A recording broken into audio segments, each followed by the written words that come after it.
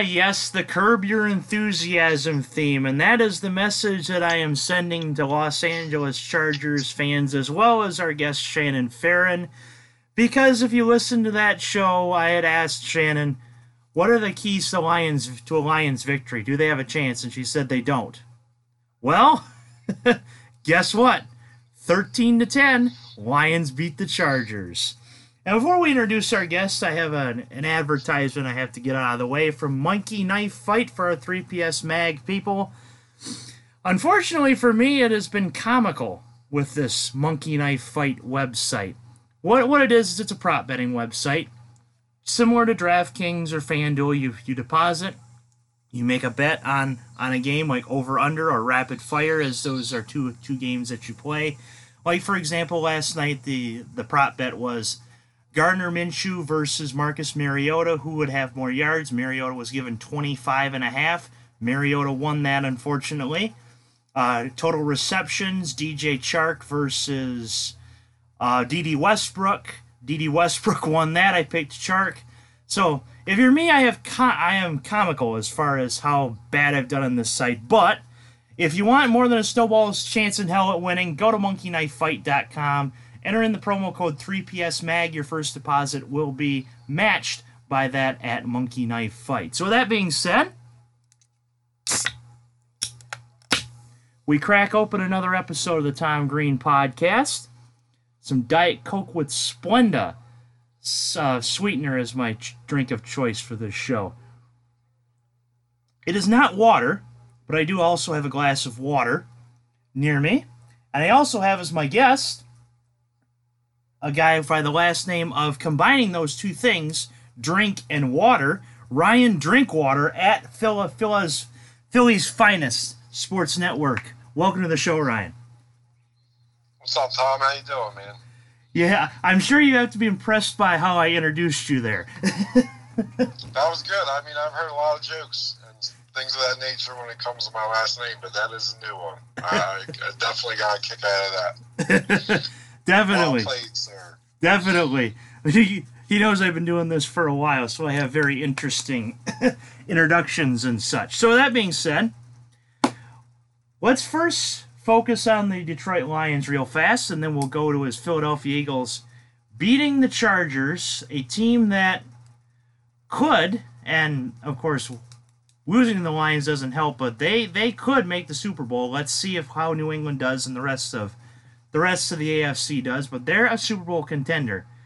How would you think that would be for Detroit fans? For Detroit to be a Super Bowl contender? For beating a Super Bowl contender. Oh, I mean, yeah, the Chargers were definitely one of the teams that people were raving about for the AFC this year. So, even with the absence of a guy like Melvin Gordon, their fill-in is pretty much filled their shoes pretty good. Defense is solid out there. Really good win for Detroit. Yes, definitely. A very good win, especially like I'd said in the game recap, the 3 takeaways were mistakes. They won despite 9 penalties. They won despite 2 Stafford interceptions. A huge fumble, and this goes into point number 2, a huge fumble by Austin Eckler at the goal line, forced by Jelani Tavai, helped them stay in this game, as well as the point number 3, trust Stafford. Darrell Bevell learned that lesson in Arizona just a couple weeks ago. He turned to Stafford.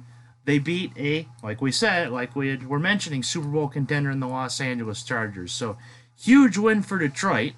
Now we bring in Philly, who suffered a not very good defeat against the Atlanta Falcons. Right now the consensus in Philly I see is, which is better, the Philadelphia Eagles, Pats, or Genos? I'm not sure how it is out there, but fill me in. You know what? Honestly, things right now are not really the easiest. That was pretty much a game that the Eagles gave away numerous times.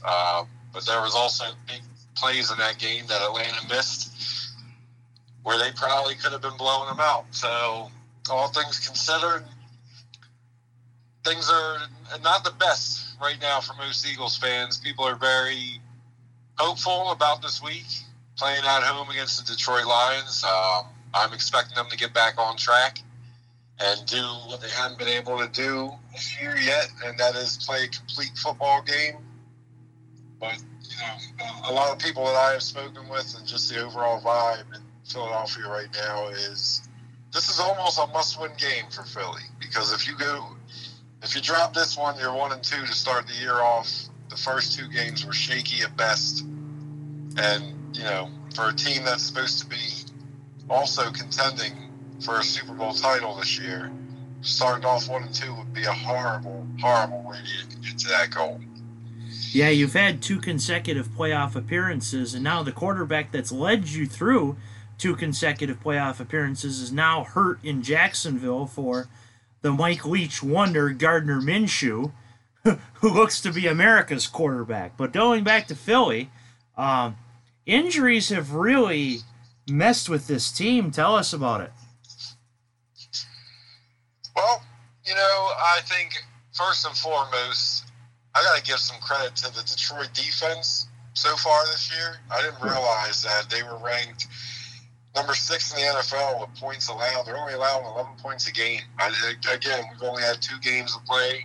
It's not a lot to go off, but that's quite the number to have.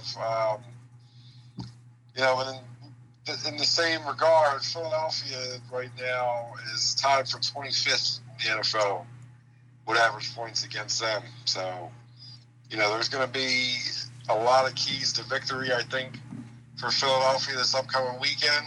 But the most important one for me is going to be the health overall of the players that we have right now. There's some key guys that are already slated to miss the game, and there's quite a few that are as questionable and probably, if you're being more realistic, would be doubtful. Definitely. So, as far as the quarterback situation, that's one of the injuries. We're not sure who would play better right now at the quarterback position, Carson Wentz or Prince Harry, because Carson Wentz is that hurt right now. Yeah, he got banged up. That's what happens when your offensive line has pretty much been in shambles from the beginning of the season. Last week alone, our left tackle had one of the worst performances, I think, in NFL history since PFF has been taking rankings down. This is Lane Johnson, correct? I'm sorry? This is Lane Johnson, correct? No, I don't believe it was Johnson. I think it was Vitae. The Vitae. I can't even pronounce that name. Vitae. So basically, what he did was he allowed 2 sacks. He allowed 8 quarterback hurries. He also allowed 6 quarterback hits, all in the same game, which is pretty damn impressive when you add that up.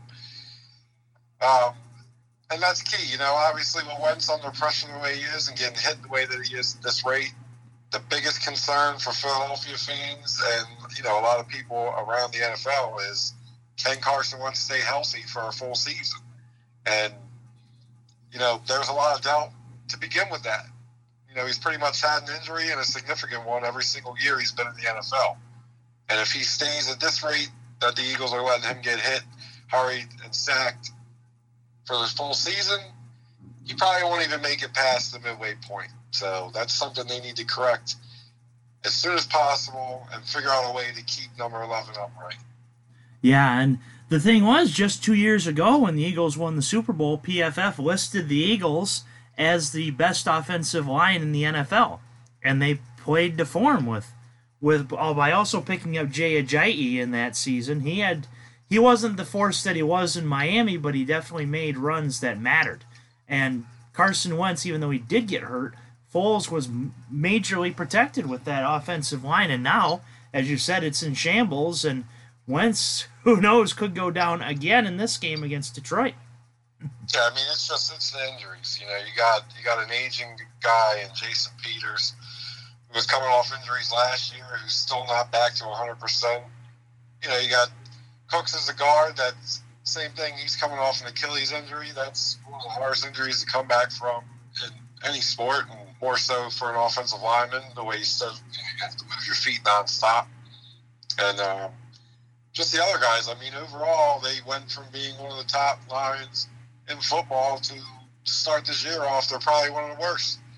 So, again, it's only 2 games. I think these are things that the Eagles can correct, and getting healthy and finding that rhythm together as a unit will come in time. I have faith in that. Definitely. And then I had mentioned Lane Johnson because, and surprisingly, I'd never mentioned it to this Philly fan, Mr. Drinkwater, until now. But are you familiar with EDP? Yeah, a little bit, yeah. He does not like Lane Johnson. And he's one of these people that he says he is a Rio true fan, but every week he talks about how the Eagles suck. It's comical. Yeah,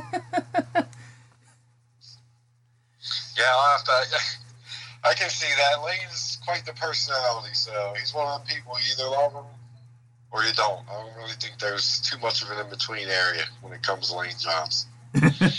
And the same kind of goes with EDP, because his rants are hilarious, and some that I probably cannot repeat on air because he has a colorful, very colorful vocabulary. But EDP, you won't regret looking at EDP stuff, because he he talks about the weirdest things, but it's hilarious. So, with that being said, I also have a friend of mine that is traveling out to Philadelphia right now as we speak, and I'll have to tweet him, as he is probably still on the road to Philly once this podcast gets up. He went to elementary school with me. His name is Tyler Schroeder. We also call him Dank, at Tyler Schroeder 7. Good friend of mine, been an Eagles fan since we were in elementary school, actually. He always wore Brian Dawkins jerseys to school in 2003, 2004, around that time. And I was a Lions fan that has still suffered, unfortunately. So, shout out to Dank, at Tyler Schroeder 7. But yes, I actually went to school with a Philadelphia Eagles fan. That's amazing. I mean, he had a good choice of jersey there. B-Doc, one of the best to ever play. And arguably, one of the biggest upsets I've ever seen was in 2004 when we see the Madden Michael Vick Falcons get beat by the Eagles to go to the Super Bowl, and Philly almost won that Super Bowl, if we think about it. Yeah, I don't think I want to go down that memory lane right now. So Understandable, but just saying out there that Eagles team had to pull a huge upset over the team that you've probably banned from playing in Madden to get there. Yeah, absolutely. So, with that being said, keys to a Lions win. How do the Lions defeat this injured, banged-up Eagles team? Well, I think, honestly, right now, the biggest area the Eagles are struggling in, minus offensive line play, would be their secondary. Right now, they're allowing 340 yards a game to opposing quarterbacks, and that is 31st in the NFL. The Eagles have been getting torched, especially in that game against Matt Ryan. Julio Jones, Calvin Ridley both had monster games. Ronald Darby, quarterback for the Eagles, probably got burnt more than I've ever seen a quarterback get beat for a full game, minus an interception he had late in the game, which I think was more so a bad throw of Matt Ryan than a play made by Ronald Darby. It was unreal, man. They are really, really struggling defensively, and especially in the secondary. So I think Matt Stafford playing pretty well. Again, so far this year, Mr. Consistent is what I like to call him personally. With the receivers you guys have, tight ends, you got a good one there, a young guy that's pretty much exploding onto the NFL scene. T.J. Hawkinson. I think they might be able to give the Eagles some trouble across the middle and in the secondary for sure. So I would think that the Lions are going to air it out this Sunday. And if they can do it at a high rate and Stafford limits his turnovers, as much as it pains me to say it, Tom, I could give them a realistic shot of winning that game. I almost couldn't get that out. That's how bad it felt. He's trying to avoid becoming the next victim of the Curb Your Enthusiasm theme song to start the to start the podcast. That's why he said that. So, my keys to the Lions' victory, like you said, the Eagles' secondary is burnt like my mother likes her toasts. Very burnt. In fact, I look at the toast that she makes, and I say, Mom, this isn't food. This isn't real food. That's unfortunately how the Eagles' secondary is right now. So, Lions, target Ronald Darby. Get Galladay there. Get Marvin Jones on Ronald Darby. Target him.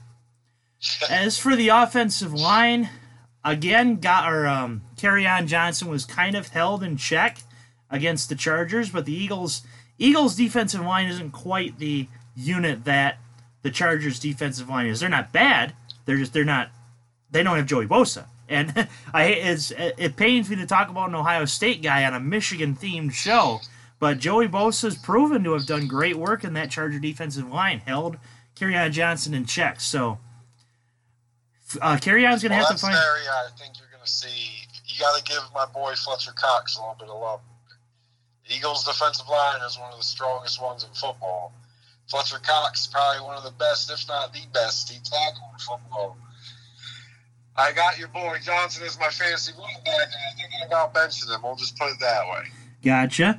So the Lions go from facing Joey Bosa to facing Fletcher Cox and Brandon Graham, which you're kind of taking 2 steps back to the next guy who takes 2 steps forward. So you almost got the same type of guy, just 2 steps down from Joey Bosa. So, not saying it's easy, but it's going to be tough for Kerryon once again. So air it out, get some type of running game going, and stop the Eagles. The Eagles are banged up. They were resorted to walkthroughs this week over actual practice and game preparation because of the injuries.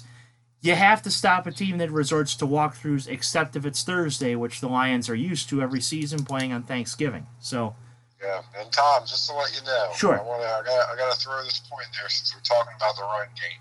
Sure. The Eagles' run defense leads the NFC, allowing only 42 rushing yards per contest. I know, again, it's only been 2 games, but I think again the key for Detroit this weekend is going to be airing that ball out and taking advantage of the secondary. I think the Eagles have shown 2 games in this year and even last year, their bread and butter on defense has been being able to stop and contain the run, forcing the quarterbacks to have to throw multiple times. The only difference is in previous years, the Eagles were able to get to the quarterback, create a lot of turnovers. That's something they haven't been able to transition into this season yet. So if the Eagles are playing Chicago this year, you're saying the same thing as Green Bay did. Make Mitch Trubisky play quarterback and you'll win. Yeah, I also was stumbling across some random game facts when it comes to the Detroit Lions and the Eagles as far as, head-to-head matchups. I was hoping to find more things geared towards Philly, but I did not. So I figured you might get a kick out of this. Oh, of course. All your friends and fans of Detroit would also enjoy this. So the Eagles have, between the last 4 times they played, the Lions are 3-1 against Philly with Matt Stafford under center. And that includes wins in the last 2 meetings where he threw 8 touchdowns and 0 interceptions. The sad thing is, I remember the one loss in that statistic. I think you do too. It was Snowmageddon 2013. Yes, it was. But, I think that game was pretty much a toss-up. You can't really fault. I'm surprised they even finished that game. From what I remember, it was at times comical because of the conditions on the field. But I remember seeing Calvin Johnson or Megatron's helmet just filled with snow, and Jim Schwartz calling a timeout just to clear the field for his kicker. Yep, I remember that too. Wasn't there a time where somebody's helmet was like filled with snow? They didn't realize it. They picked it up and put it on their head and ended up like completely snowmanning themselves. It wasn't Calvin. I'm not sure, but yeah, we remember that game very well. He does more than I because I want to forget it, but still, it tells you how we remember the one loss over the 3 victories. Sadly. Yeah, well, again, Matt Stafford, it's one of the better teams that he's fared against. If you look at his, statistic-wise, you can't argue that. He's got 8 touchdowns. He hasn't thrown an interception against Philly since he's faced them in his career. So I think this year he's at, 66% completion percentage? Something like that, mistaken. Yeah. So he's doing what Matt Stafford normally does, which is throw for a lot of yards, complete passes at a high rate. And, this year he's actually toned his turnovers down. Again, we're only going off 2 games, but right now he's got 5 touchdowns through the air and only 2 interceptions. So that's a fairly solid rate. You're looking at 5 times 8 would be 40. You're looking at 40 versus 16, which I would say I think that'd be one of his better statistical years, if I'm not mistaken. Yeah, I would definitely take 40 and 16. So, also another factoid, our buddy Dank was also at the Chip Kelly Lions-Eagles Thanksgiving game. I remember that pretty vividly because I remember him taking a Snapchat, a selfie with himself and Chip Kelly. So, with that being said, keys to an Eagles win. How do the Eagles beat Detroit at the Link? Well, I think honestly, so far this year, the Eagles have not really had any kind of running game. I don't think that's because there's not talent at the running back position. I think it's because they've had literally a lack of interest in even attempting to run the ball. And you can tie that directly in with our earlier conversation about the offensive line and keeping Carson Wentz on his feet. You have to be able to run the ball to some sort of extent, and that's something Philly has not tried or been able to do very well so far this year. So you got to get the run game going. I need to see Miles Sanders have a pretty solid game. He hasn't really had one yet.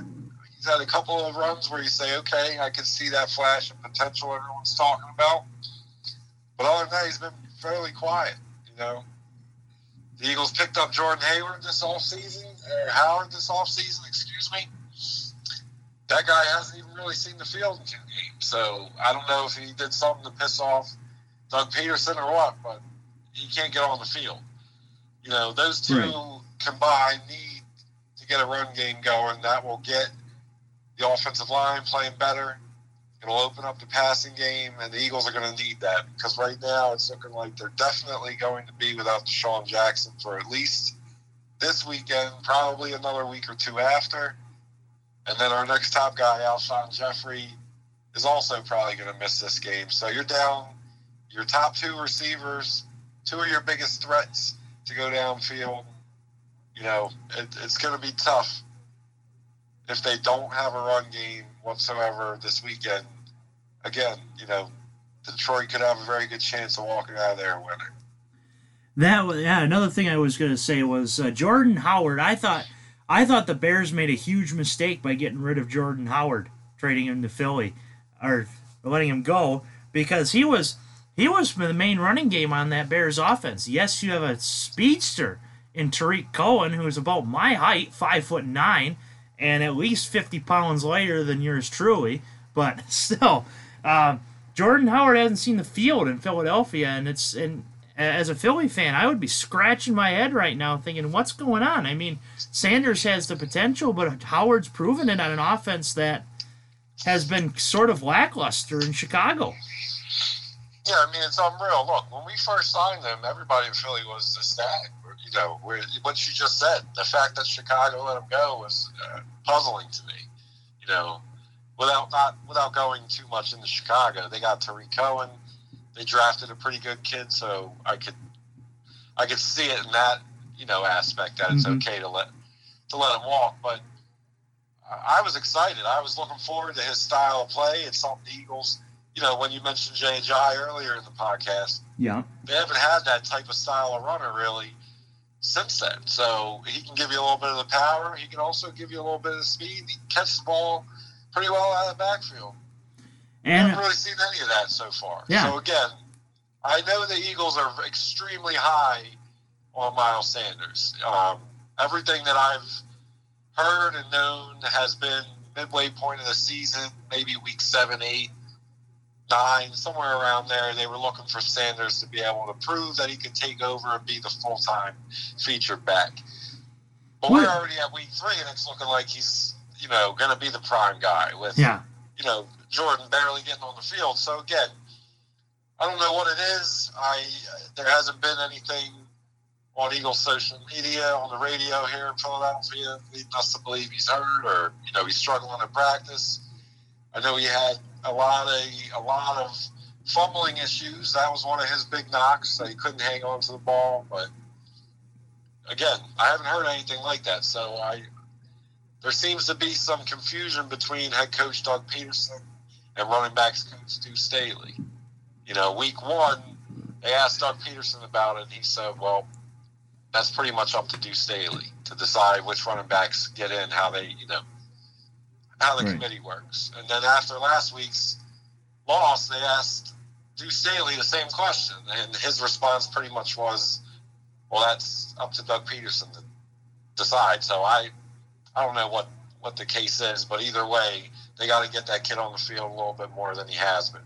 Yeah, and Howard's been on power offenses as well as spread offenses because he was at Indiana, and we know that he was on the Kevin Wilson Indiana teams that were running gun, no huddle. So Howard can do it all. And as far as for Eagles' keys to the game, I would say get Jordan Howard in there. Snacks has struggled so far this year on the defensive running game. Expose that. Get Howard and Sanders going. As far as wide receiving core, you're going to have to use Ertz, and it's got to Ertz so good. Because your top 2 wide receivers are toast right now due to injury. All you really got is Zach Ertz. Even Dallas Goedert's down. Right now, I bet you Ryan's thinking, well, hell, why don't we put EDP on one side of my offensive line and Tom Green on the other side of the offensive line? There you go. You can get open holes again. That's how. To me, one thing I like about Detroit's defense is their linebacking core. I think it's very underrated in the eyes of the NFL. So you got guys there that also played, if I'm not mistaken, for the Redskins, so they should be pretty familiar with a lot of faces they're going to see this weekend.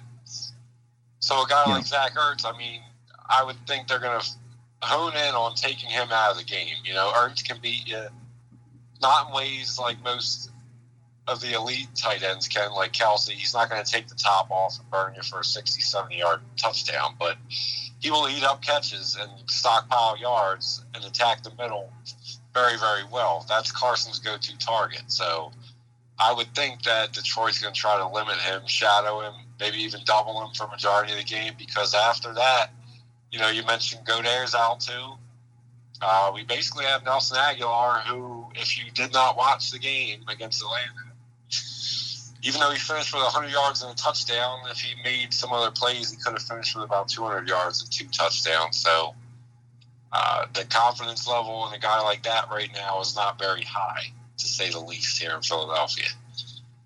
Yeah, very. So, like I said, do a Philly win. Get the running game going.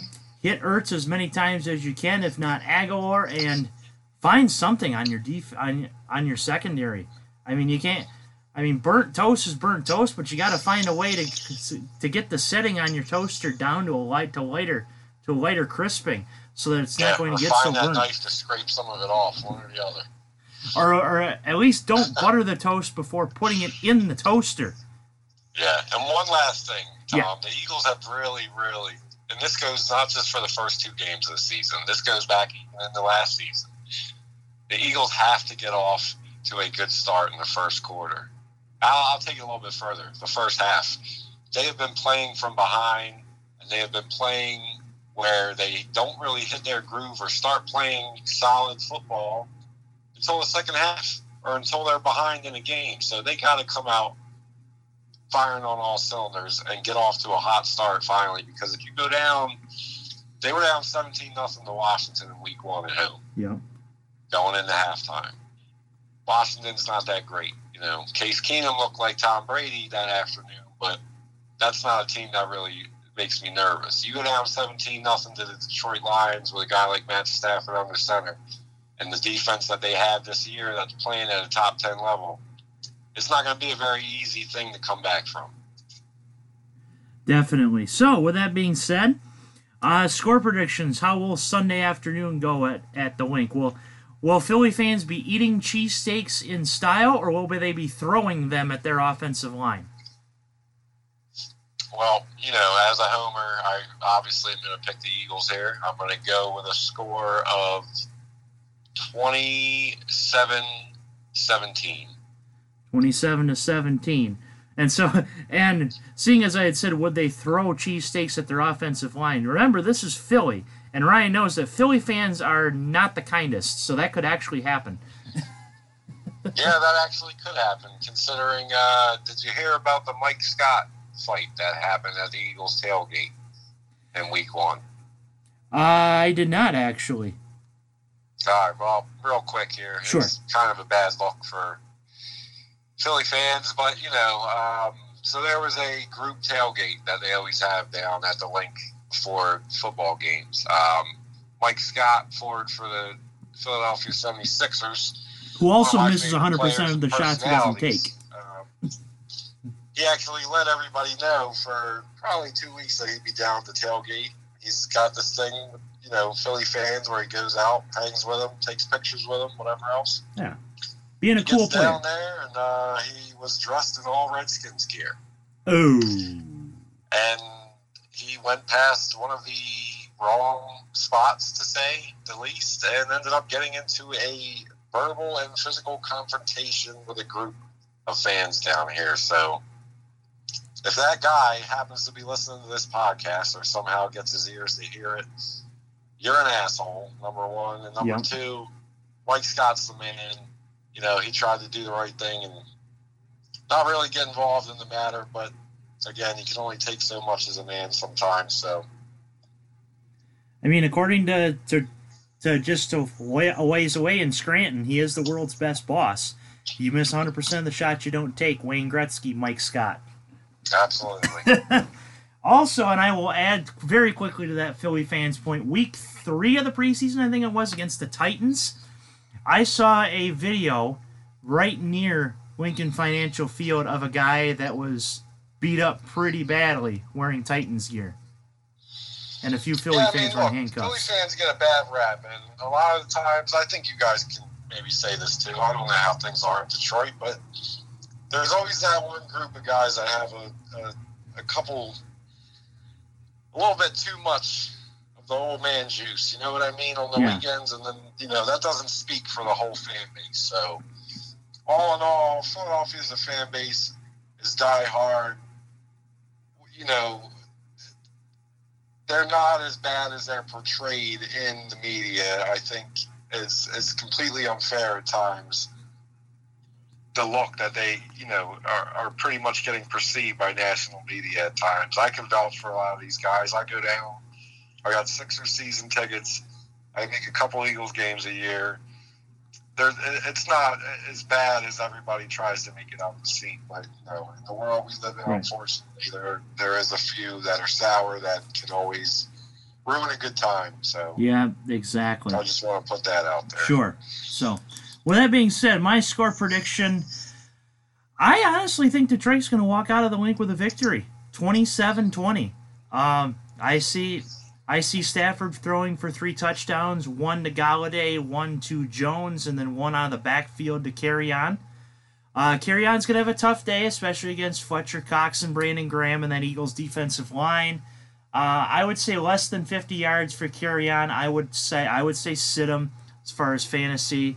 And Carson Wentz isn't going to have a terrible day. I think Ertz might get over 100 yards in receiving just because he's darn near the only option they have. Aguilar will get a couple of nice catches as well, but I see 27-20 Lions final. Lions advance to 2-0-1.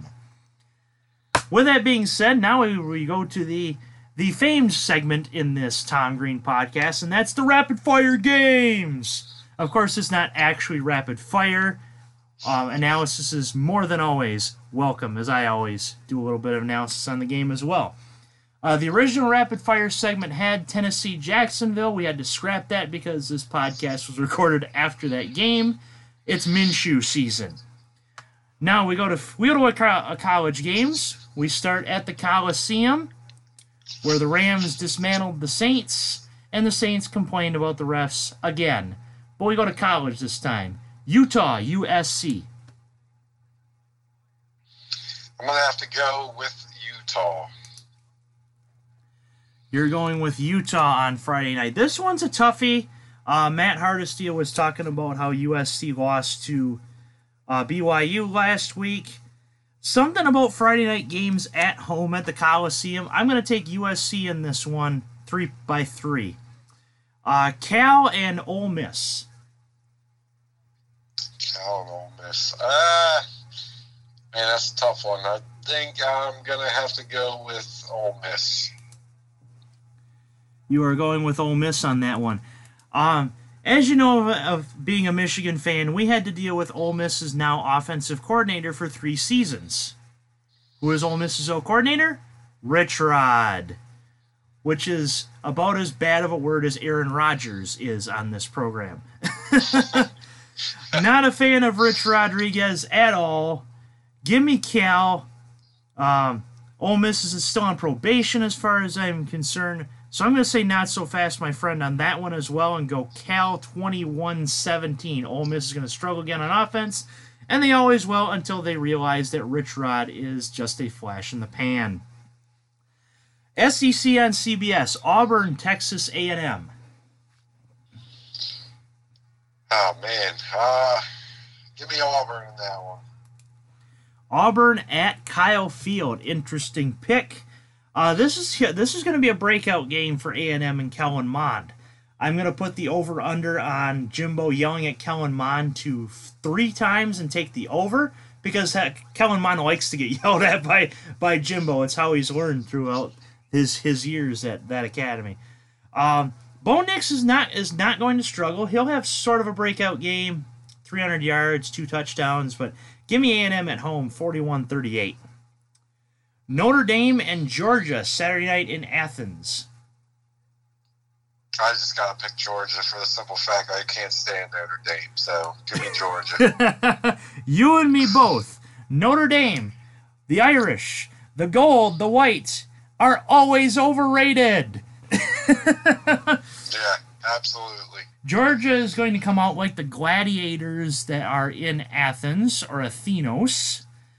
And even though I think Notre Dame will make this sort of close and surprise a few people, Georgia will pull this one out 21-14, something like that. And then the replacement for Tennessee Jacksonville, we got Oklahoma State, Texas. I'm going to have to go with the Longhorns. Give me Texas. You like the Longhorns in that one. Unfortunately for Oklahoma State, the stadium was named after an investor named T. Boone Pickens, and unfortunately he passed away at the age of 90 just a couple of weeks ago. But this game is in Austin. Ellinger looks decent even against LSU. Give me Hook'em Horns, 31-20. Now going to the NFL, the team that just beat you with the receiver that torched you, Julio Jones in Atlanta, against the Colts. I gotta tell you, Atlanta's gonna. I hate to say it, but the Colts they're not playing as bad as I thought they would without Andrew Luck and the bombshell that whole scenario was. Jacoby Brissett's been pretty solid, but I think Atlanta gets it done in a higher scoring affair. I'll take them 35-28. Alrighty. I had a debate with this one with Matt Hardesty a couple days ago. We both decided to go with Indy, so I'm also going to go not so fast, my friend, on that one and pick Indy. It's because it's at Lucas Oil Stadium. Atlanta has been a tale of 2 teams, one that looked awful against Minnesota and one that looked decent against your Eagles. I know, easy. Like State Farm. Easy. Don't mess with my discount! All right. I won't mess with your safe driving discount there. Oh, yeah. With Georgia, Jake from State Farm. I got to say that, too. What are you wearing? Jake from State Farm. Khakis. I'm going with Indy in that one. Vinatieri's going to find his groove once again after a couple weeks of misery in the kicking front. Jacoby Brissett, T.Y. Hilton look like a decent quarterback wide receiving core. Marlon Mack, as well, has surprised a lot of people. Indy 21, Atlanta 17. Carolina and Arizona. Well, is this based on Cam Newton starting or not starting? That's a good question. I picked this game back a couple days ago as if he's not starting. All right, I'll tell you that even if he is starting, Carolina is playing like trash right now. They can't get anything going. Christian McCaffrey's about the only thing that team's got. And I think, let's go with a final score. We'll do 28-14, Arizona. Kyler Murray's playing pretty damn well so far. Arizona defense has been, a hair above average. I think they have enough, and the kid is doing well enough to pull out a win.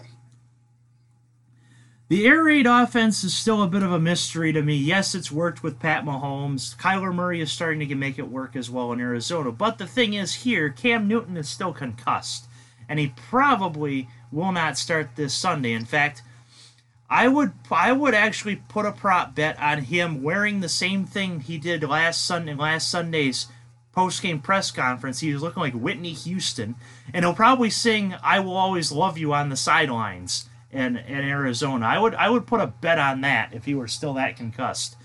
With that being, his foot's pretty bad too. So between that, what they're saying about his shoulder, definitely not the Cam that was MVP for him and actually won an MVP a couple years ago. So that's true. So Cam not only is concussed, but he has a hurt foot and a hurt shoulder. It's just not looking good. Give me Arizona and Kyler Murray. Kyler gets his first win as an NFL quarterback. 44-38. Sunday Night Football, Rams in Cleveland. Oh, man, we didn't have a better game than this to pick. Cleveland, man, what's going on with them? They're supposed to be a Super Bowl contending team, and, OBJ's in town. Baker Mayfield's legitimate quarterback, blah, blah, blah. Same old Browns. They get smoked by the Rams. I'll go 41-20. So you are not into the hype just yet. I was off the hype in week 1. I'm starting to come back to that because week 2 looked pretty good. Yes, it was against an awful Jets team who are now a more than 20-point underdog to the Patriots this coming week, but still a primetime victory is a primetime victory. I think it's actually going to be Cleveland by 31-28, but if it's going to be a blowout, I could see a Rams blowout because the Rams blow out the Saints. I'll tell you what, since we're doing rapid fire and you like to do prop bets, I'll make one with you right now. Sure. If the Cleveland Browns beat the Rams in prime time, I will come back on the podcast and I'll tell you what, you can come up with the rest. You can make a list of things you want me to read that are negative about Philly. I'll sing a song for you. I'll confess my love for Matt Stafford, whatever the case may be. If Cleveland can find a way to pull out the W, I'll come on and do whatever you want, Tom. How about that? Works for me. That would be very interesting. And of course, if you listen to a previous podcast I've done with Ryan, we joked that we would show Ben Simmons how to shoot a jumper. Hi, I'm Tom Green. Hi, I'm Ryan Drinkwater. And we're going to show Ben Simmons how to hit a jump shot. Yeah, well, I think he actually watched some of mine because he's been looking pretty good this offseason. Again, just shooting in the gym alone, but you got to take what you can get. Exactly, especially with that. And Devin Booker in double teams. Oh my God, I don't want any double teams. I see this all season. Well, you got to practice for it, don't you? Yeah, absolutely. So, that is our rapid fire picks. As always, I will ask, is there anything else you have to add to this wonderful Tom Green podcast? Well, I just want to say, Tom, you're doing a great job, man. I love the show. It's always a pleasure to come on. Oh, definitely. I'll definitely have to text you or tweet you something when the Eagles are spanking the Lions this weekend. So, other than that, man, I don't have anything else to say. Other than fly, Eagles, fly. Of course. I guess the last question will be Pats or Geno's? Pats or Geno's? You know what? Neither. They're pretty good, but it's one of them things again that people outside of Philly think it's only those two. But there's other ones that are better. I like Alessandro's. Tony Luke's is a pretty good one. But if I had to pick between Pats and Geno's, I would probably take Pats. Okay, and we've talked before off air, but I have a buddy of mine who lives in Essexville who is actually from Southern New Jersey. His name's Andrew Taylor. He is a listener of the show. In fact, when I've told him about our shows together, and he had said that he would take one of those off-branded cheesesteaks over Pats and Geno's as well. So if I ever go to Philly, I'm going to have to remember that.